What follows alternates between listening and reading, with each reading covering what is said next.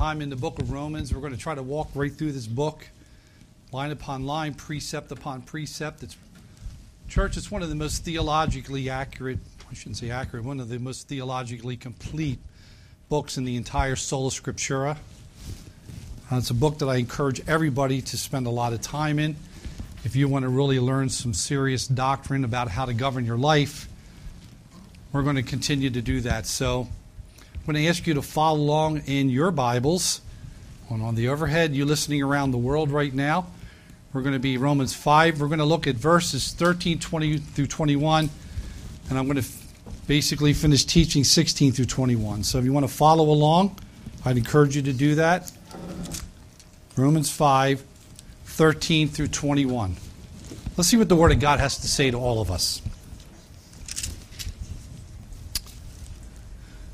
For until the law, sin was in the world. But sin is not imputed when there is no law. Nevertheless, death reigned from Adam and Moses, even over those who had not sinned in the likeness of the offense of Adam, who is a type of him who was to come. But the free gift is not like the transgression. For if by the transgression of the one many died, how much more did the grace of God and the gift by the grace of the one man, Jesus Christ, abound to many? And the gift is not like that which came through the one who sinned. That's Adam. For on the one hand, the judgment arose from the transgression, resulting in condemnation. But on the other hand, the free gift arose from many transgressions, resulting in justification. For if by the transgression of the one death reigned through one, much more those who receive the abundance of grace and the gift of righteousness will reign in life through the one Jesus Christ. So then, as through one transgression there resulted condemnation to all men, even so through the one act of righteousness there resulted justification of life to all men. For as through the one man's disobedience the many were made sinners, even so through the obedience of the one, that's Christ, the many will be made righteous. And the law, the namas, the law came in that the transgression might increase. But where sin increased, look at the last part, grace abounded all the more. That as sin reigned in death, even so grace might reign through righteousness to eternal life through Jesus Christ our Lord. So let's tease this apart. I know there's a lot to unpack there. I know you're all theologians, so you already got it locked down, but we're going to try to do this right. So, let's look at slide 4 and 5. We're going to look at verse 13 and 14. Let me repeat it. For until the law, sin was in the world, but sin is not imputed where there's no law.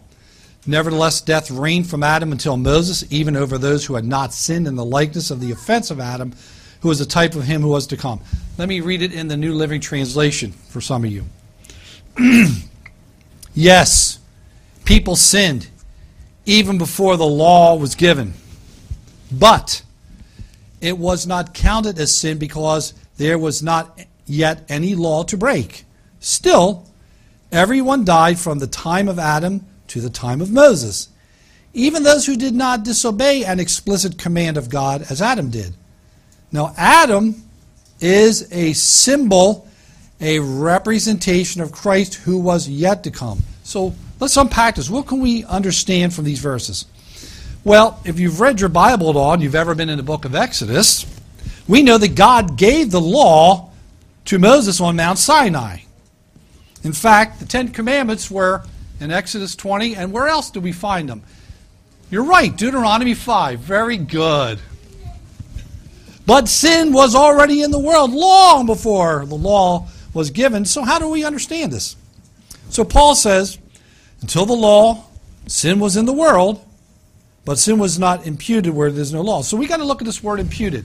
We have to ask ourselves, okay, Paul, help us out. What did you mean when you use this word imputed? Because we don't kind of use that word today in our 21st century vernacular.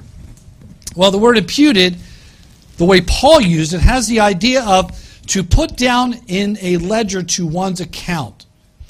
You see, church, it's one of those accounting terms. It has the idea in the world of commerce as this careful and specific rendering of an account that is necessary in bookkeeping. So think about imputed, think about something being marked down in bookkeeping in a ledger and of account. So how do we understand it? Well, Paul was trying to get across to us that even though there was clearly sin in the world long before Moses obviously came in through Adam and Eve, God chose not to keep an accounting of it before the giving of the law.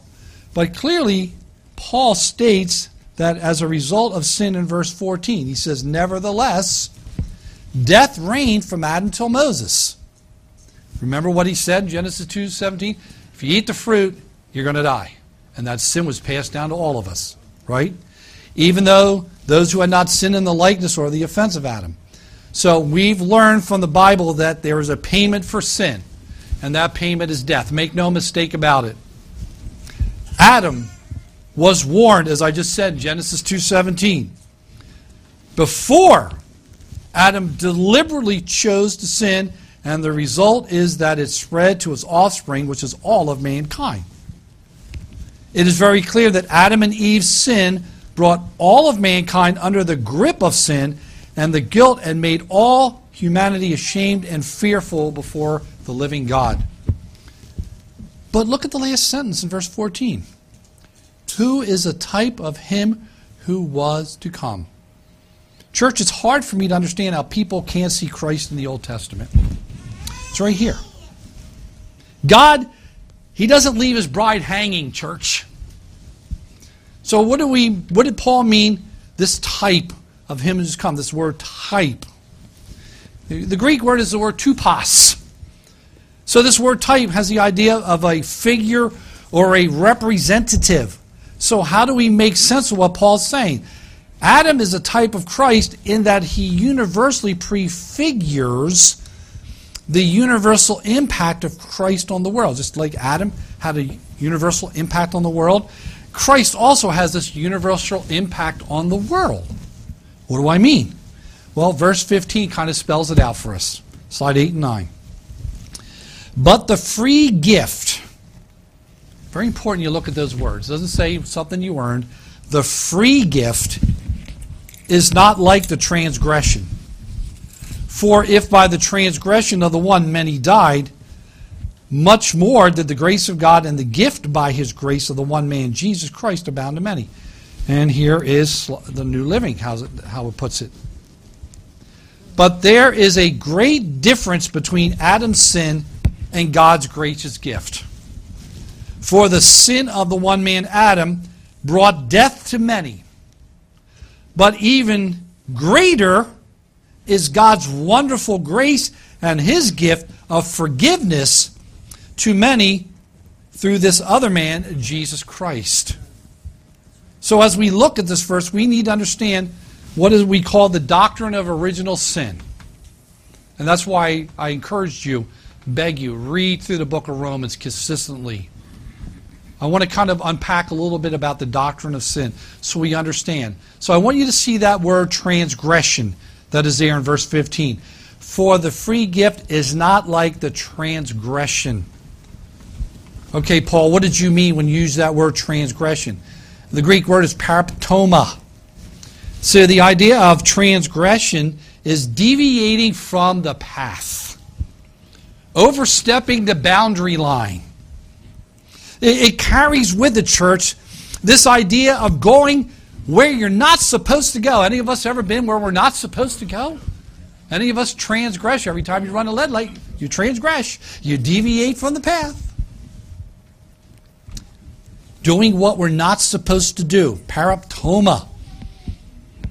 So this is where we get that word trespass. Like you see a sign, no trespassing. Don't cross this line because now you are breaking the law. Well, Adam was given the instruction. Where? Oh, Genesis 2:17, slide 11. Adam, listen, Adam. You see that tree there? That's the tree of the knowledge of good and evil. Adam, listen. Don't eat it. Because if you do, Adam, and that day you eat from it, you're going to die. So he was given that one command. But what do we see happening a little bit later on? Slide 12, Genesis 3:6. Look at this. This is Eve. When the woman, the Ishna, saw that the tree was good for food, that it was a delight to the eyes. It's like that shiny new car. Delight to the eyes. And that the tree was desirable to make one wise. So see the three things going on there? The tree was good for food. The tree was a delight to the eyes. It was desirable to make one wise. She took from its fruit and she broke Genesis 2:17. She ate it. And then she gave it to her husband, who knew better. He knew better. What did he do? He ate it too. So the transgression, the deviating from the path, breaking the law, stepping over the line, took place when they ate of the tree. Adam and Eve deviated from the path of obedience to God's command. What was the result of breaking God's law?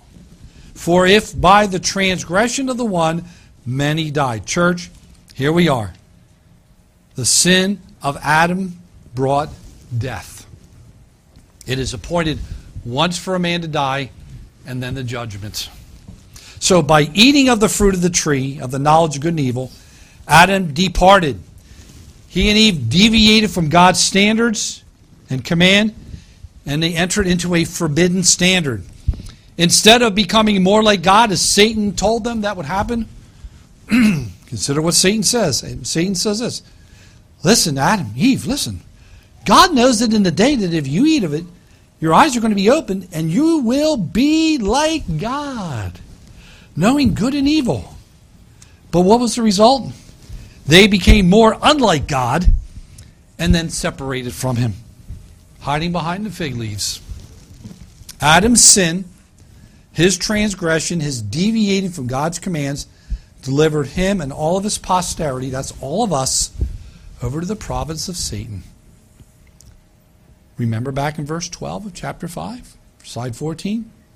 Therefore, just as through one man's sin entered into the world, death through sin, death spread to all men because all have sinned. Now, I don't want us to miss the statements here from Paul. I'm really trying to break this down because I want you to really sink your teeth into this to understand it. See, that word entered, enter here, enter there. This word entered is a little bit stronger in the Greek, in the koine. You see, it's the verb form that's used here of entered. So it has the idea of more of invading, like an invasion.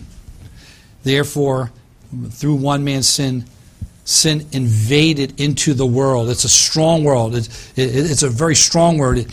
It's this invasion. Sin, church, broke in, and it intruded on man's life. You see, in the beginning, man was upright, and he lived a life of obedience to God. He communed with God. He walked with God. But Adam disobeyed God's command. Sin enters in the world, which led to the act of rebellion and disobedience, which produced the corrupt course of life, as we all know too well. So then what do we glean from the text? Adam and Jesus had a determinate impact on those who belong to them. Look at slide 15. Dr. Martin Lloyd-Jones says what? The relationship of mankind to Adam is a picture relationship of the redeemed to the Lord Jesus Christ. So Paul, slide 16, gives us some clarification. For since by a man came death, by a man came also resurrection from the dead. For as in Adam all die, so also in Christ all will be made alive. trying to understand this. The last time you draw your breath on earth and die, that's not the end. Please don't believe that you end up, that's the end. There's two destinations. You're in Adam or you're in Christ. There's no, what's behind door number 3? There's no such thing as purgatory. It's appointed one for a man to die, and then the judgment. That's what the Bible teaches. Slide 17. 1 Corinthians 15:45. So also it is written, the first man, Adam, became a living soul. Remember what it says back in Genesis? And God breathed the breath of life into Adam, and Adam became a living soul, and a nefesh. But the last Adam, that's Christ, he became a life-giving spirit. So then, church, Adam was the first Adam, and Christ is also, or Christ is called the second or last Adam. Humanity is in one of those camps. You're dead in your sins and trespasses, and you're in Adam, or you're born again, and you're in Christ. Christ is the head of the new humanity. Hear me. We were in the life of Adam. We were dead in our sins, dead in our trespasses, deviated from the course. But for those who have come to a saving faith in Christ, you are now in Christ. The moment you shut your eyes here, absent from the body, present with the Lord. Where does it say that? I'm so glad you asked. Now let's slide 18. Much more did the grace of God and the gift by the grace of the one man, Jesus Christ, abound to the many. So what do we learn? The gift surpasses the sin. The gift by the grace of Christ not only provided the way for you and I, fallen man, to be restored, it doesn't stop there. Jesus Christ reversed the curse of death by forgiving us and cleansing us from all unrighteousness. You are washed in the blood of the Lamb if you've surrendered your life to Christ. Hear me this morning. God's grace will always be greater than man's sin. You can't outdo God. It's not only greater than Adam's original sin, which brought death to all men. God's grace is greater than all of the accumulated sin that you and I will ever commit. Listen, when you're born again, when you've come to faith in Christ, you are saved past, present, and future. That blood continually washes away your sin. And you will learn as we go into Romans 6 next week, it's not a license to sin. What did Paul tell Timothy? Slide 19 and 20. Paul speaking to Timothy in 2 Timothy 1:10. Paul says, Timothy, but now has been revealed by the appearing of our Savior Christ Jesus, who did what? What does it say? He what? Abolished death. Brought life. What else did he bring? Immortality to light. How? Through the Evangelion, through the gospel. The New Living puts it this way. And now, he has made all of this plain to us by the appearing of Jesus Christ, our Savior. He broke the power of death and illuminated the way to life and immortality through the good news, or the gospel. That's why there's such a difference when I do a funeral for somebody that's in Christ that passes away. Their body may be there, but they're in glory with the King. Amen. That's where they're at. Make no mistake about it. Christ broke the power of sin and death. Let's look further at some additional contrasts that Paul makes between Adam and Christ. Because this doctrine of sin, I want us to understand it. Slide 21 and 22. The gift, the doron. Not what you earned, the gift, something freely given. That's not like that which came through the one who sinned. For on the one hand, the judgment arose from the transgression, resulting in being condemned. You break the law, you're condemned. But on the other hand, the free gift arose from the many transgressions, resulting in justification or being declared right. And the New Living puts it this way. And the result of God's gracious gift is very different from the result of that one man's sin. For Adam's sin led to being condemned or condemnation. But God's free gift leads to our being made right with God, even though we're guilty of many sins. Doesn't that blow your mind? We're guilty of many sins, and yet through Christ we're still made right. Let's break it down. So he says the gift is not like that which came through the one who sinned. Notice Paul says came through the one who sinned there. That's slide 21 still. So we see, as we've been learning, the sin of Adam brought death to all men. It brought being condemned. Okay, so Paul, help us out, Paul. What did you mean when you said the word condemnation? Katarima. What does that word condemnation mean? The punishment following a judicial sentence. Think with me on that. Being condemned. Think of a court of law. You broke the law. You did this, that, or the other. The judge pronounces a judicial sentence on you. And that sentence comes with a punishment for breaking the law. That's condemnation. The judicial verdict resulted on all of us because sin of Adam came through the one who sinned, spread to all of us. Judgment arose from that sin, resulting in condemnation or a judicial verdict. So the doctrine of original sin is clearly spelled out here in the Scriptures. The one sin of Adam brought death upon us all. The one sinful act of sin of disobedience really does matter, doesn't it? Because there's so much suffering in the world, and we're all part of it. Think through your life. How many people have you and I caused to suffer because of our sin? And it's very easy to point the finger at Adam. Yeah. But think about it. How many people have been hurt because of our sin? Psalm 139:23. Search me, O Lord. Try me. See if there's any evil way in me. Amen. But Paul doesn't stop there. He doesn't leave us hanging. But on the other hand, slide 24, the free gift arose from the many transgressions resulting in justification. God's free gift leads to our being made right with God, even though we're guilty of many sins. Listen, I don't want to miss this point here that Paul's teaching. Paul is contrasting the many offenses with the one offense of Adam. He says many transgressions, many deviating from the path, many crossing the line, breaking the law. Church, Adam's sin, as well as all of the sins that men and women have ever committed and will commit, were dealt with, listen, by the action of one man, and that's Jesus Christ. Amen.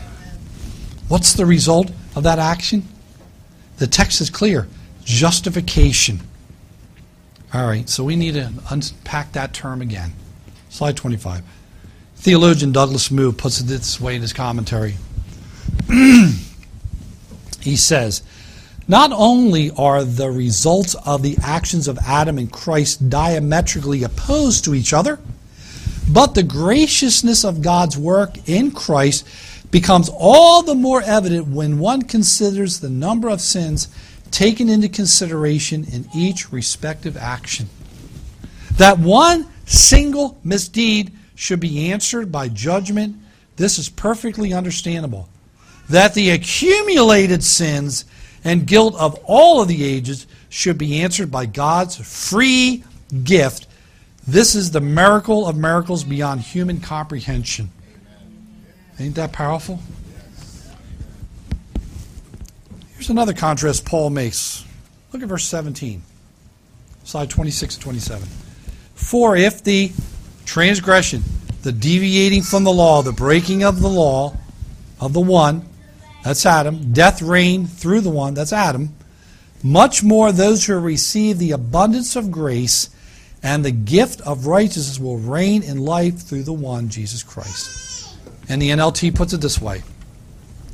For the sin of this one man, Adam, caused death to rule over many. But even greater is God's wonderful grace and his gift of righteousness, for all who receive it will live in triumph over sin. Let me slow down there. I want to make sure you see what we're reading in the text here. I don't want you to gloss over it. Let me read it slow and look at it again. For the sin of this one man, that's Adam, caused death to rule over the many.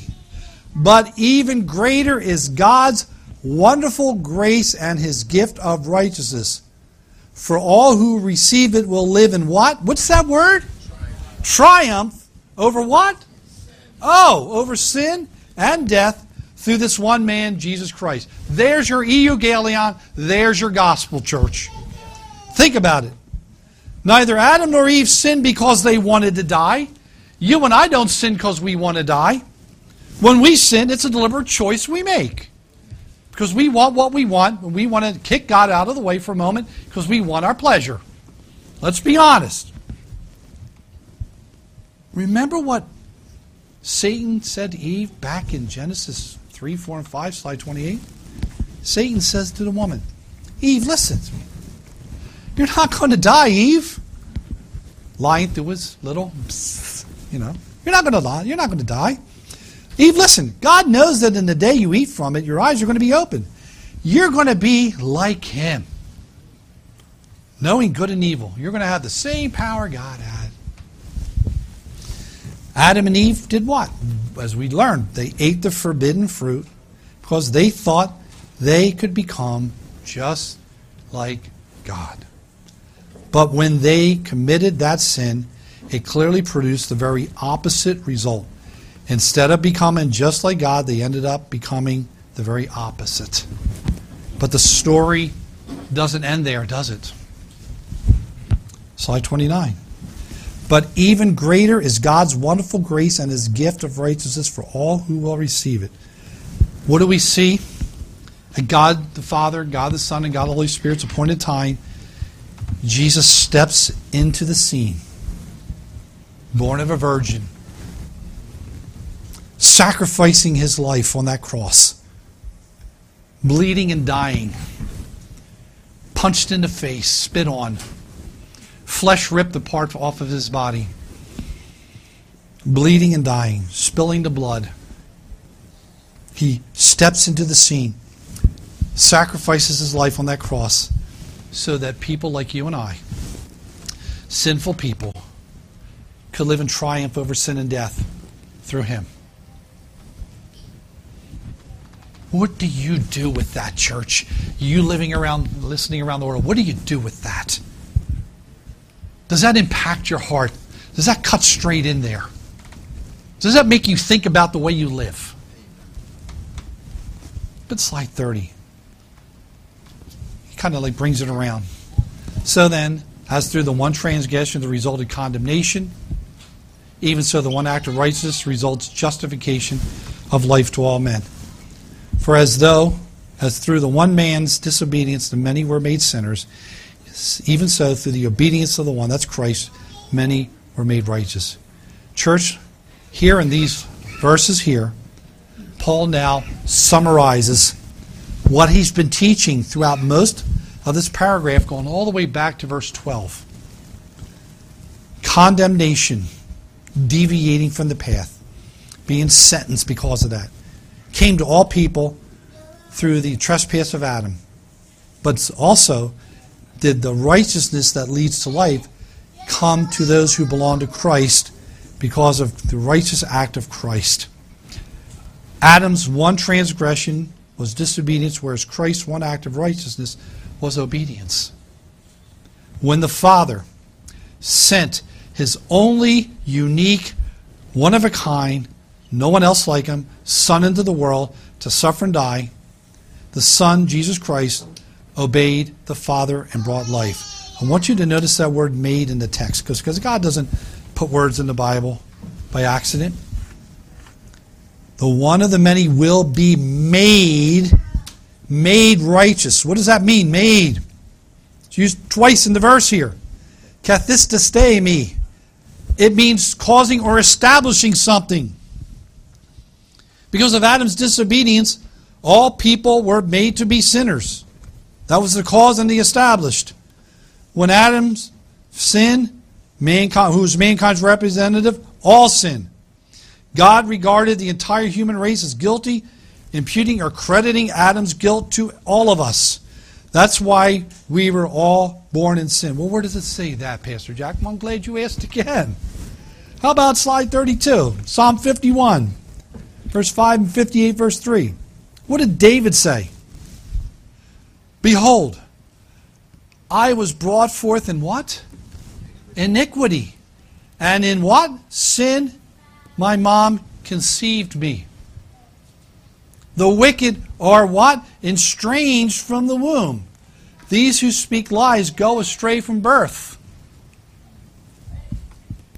Now, in the same way, but with the complete opposite effect, Christ's perfect obedience causes all those who believe in Him, all those who come to a saving faith in Him, to be made righteous in the Father's sight. Amen. The consequences of this obedience is the righteousness of Christ being credited to the believer's account. Remember what I said before. All the bad and worst about you and I, every sinful, rotten, filthy thing that you and I ever did, all the bad, the worst about us was now taken and it was placed on Jesus Christ. Right? Every sinful, rotten thing we did was now imputed or credited. It was now placed on Christ. And the very best about Christ was now credited and imputed or placed upon you. So when you drop dead, you can stand before the Father solely because you're clothed in the righteousness of Christ. Not because you deserve it, but because of what He did. That's what it's teaching us here. That's the gospel. Don't let any false prophet tell you that you have to earn your way into heaven or do something else. The law came in so that the transgression would increase. Came in. What does that mean? To come alongside or by the side of. So, what then did the law come alongside of? It came alongside of the transgressions, as the text says. Paul says that it came alongside. Why? So that the transgression would increase. So what does he mean here? What are you talking about, Paul? Well, Paul simply wants us to understand that one of God's purposes of the law was to intensify just how serious sin is. See, here's the thing. Do we take sin seriously? Now, I want you to think about it. Do we take sin seriously? That's a hard question, because if we took sin seriously and we are born again, are we repenting? Are we turning away from those behaviors that we shouldn't be practicing as a way of life? And are we walking in obedience with the Lord? Now, I know this is hard to fit in the ear, as my father also eloquently says, but it's the truth. Paul wants us to understand that the God's purpose of the law, aside from being our tutor or schoolmaster, as the King James says, was to intensify or bring to our understanding just how serious sin is. We've already looked at that word transgression, right? To deviate from the path, right? Let me share one more from Douglas Moo. What does he say?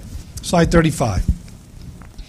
The fact and power of sin introduced into the world by Adam has not been decreased by the law, but given a new dimension as rebellion against the revealed, detailed will of God. Boy, that hits you right in the eyes. He goes on to say that the law has a function of turning those it addresses into their own Adam as a sinner who transgresses the known law. Think about it. When we sin, it's a deliberate choice. Think about it. The law reveals to you and I the desperate situation of people apart from the grace of God. The law increases our knowledge of sin. It defines sin for us. The law reveals the terrible grip that sin has on the human heart. Most Christians today, if they were out and one of their friends said, "Where are the Ten Commandments found?" not only could they not even name them, they couldn't even tell them where to find it in their Bibles. How shameful is that? We call ourselves a Christian and we can't even do that? The law teaches us about sin. It teaches you and I about the foulness of sin. It teaches about the real nature and the exceeding sinfulness of sin. The law shows each of us that we are fallen creatures because of Adam, and we are all morally diseased. You don't hear that preached in a lot of churches today. They don't want the kumbaya moments. But we preach the whole counsel of God here. Amen. But we also realize that Paul does not leave us hanging in despair. He says, where sin increased, grace about it all more. What does that mean? God's grace is more than sufficient to overcome the increase in the power and series of sin brought on by the law. Church, listen, we must never forget that the law was never designed to be a way of salvation. Paul, way back in chapter, I think, 4 and early part of 5, tried to explain that to the Jews. Paul had to make it clear to the Jews of that day. He taught us way back, I think, in chapter 3, about imbounded, overflowing like a mighty flood that's let loose, and it drowns everything.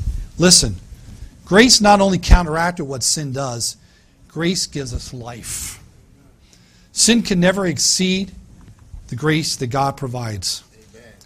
Listen, are we rejoicing in the victory of grace over sin?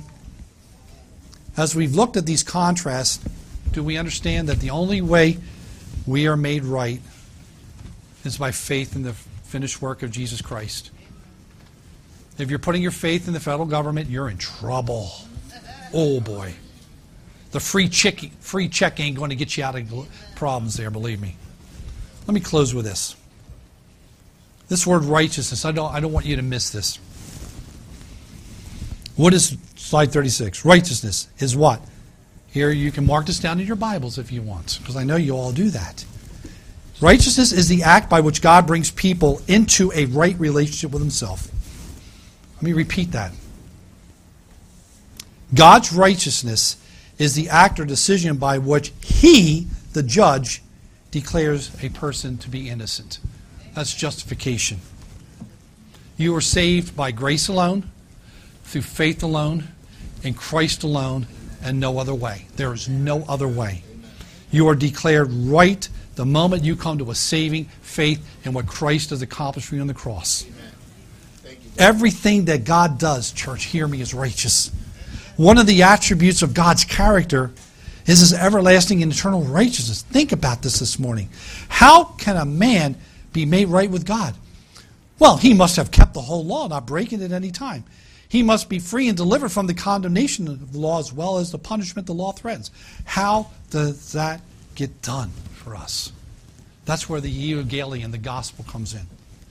Church, the gospel is God's way of solving this problem for us. God himself has provided you and I with the very righteousness that he demands from you and I through the work of his Son, Jesus Christ. It was Christ, not you and I, who satisfied the law of God the Father on our behalf. So when we speak of righteousness, we need to think about justification. Slide 37. Justification is an act of God's free grace upon the sinner in which he pardons our sins and accepts us as righteous in his sight. Think about the day when you stand before him. Try to imagine what that's going to be like when you shut your eyes here and you stand before him. Think about what you're learning this morning. Only through what Christ did, he pardons our sin and accepts us as right. There's no act by what you and I could ever do on our own to make us right with God. It was all Christ's work. It was all God's plan. Oh, where does it say that? Well, let me close with this. Slide 38 and 39. God was in Christ reconciling the world to himself, not counting their trespasses against them, and he's committed to us the word of reconciliation. 2 Corinthians 5:21. Dr. Carr and I have said this many times. The Father made him, Jesus Christ, who knew no sin. By the way, God was never angry at his Son, just so you know. Look what it says. He was angry at our sin, but never angry at his Son. The Father made Christ, who knew no sin, to be sin on our behalf so that you and I may become the righteousness of God in him. Do you see that, church? Christ, by his obedience and his death on that cross, made a proper and full satisfaction to the Father's justice on our behalf. So then, Christ satisfied the law on our behalf. He was perfectly obedient to the law. He never failed the law in any way. He took the penalty that John Applebach and you deserved in his own body on that cross. He took your guilt, your shame, my guilt, my shame upon himself, bore our punishment, satisfied it all. So the gospel announces the good news that God sent his only Son to do that. God canceled out our sin debt. Why? Because Jesus paid it all. Think about it. He doesn't stop there. The Father puts all the perfection and righteousness of Christ, he takes it all from the Son and he puts it into our account. I don't deserve that, do you? I don't deserve that. Then he clothes us in the righteousness of Christ so we can stand in his presence. You are saved by grace alone, through faith alone, in Christ alone. Listen, you praise God in the storms of your life. You praise him in the tears of your life. The troubles of your life. And when you're weak, that's when you're strong. Amen? May the Lord bless you and keep you. May the Lord cause his face to shine upon you and be gracious to you. May the Lord lift up his countenance upon you, give you peace. Shake hands.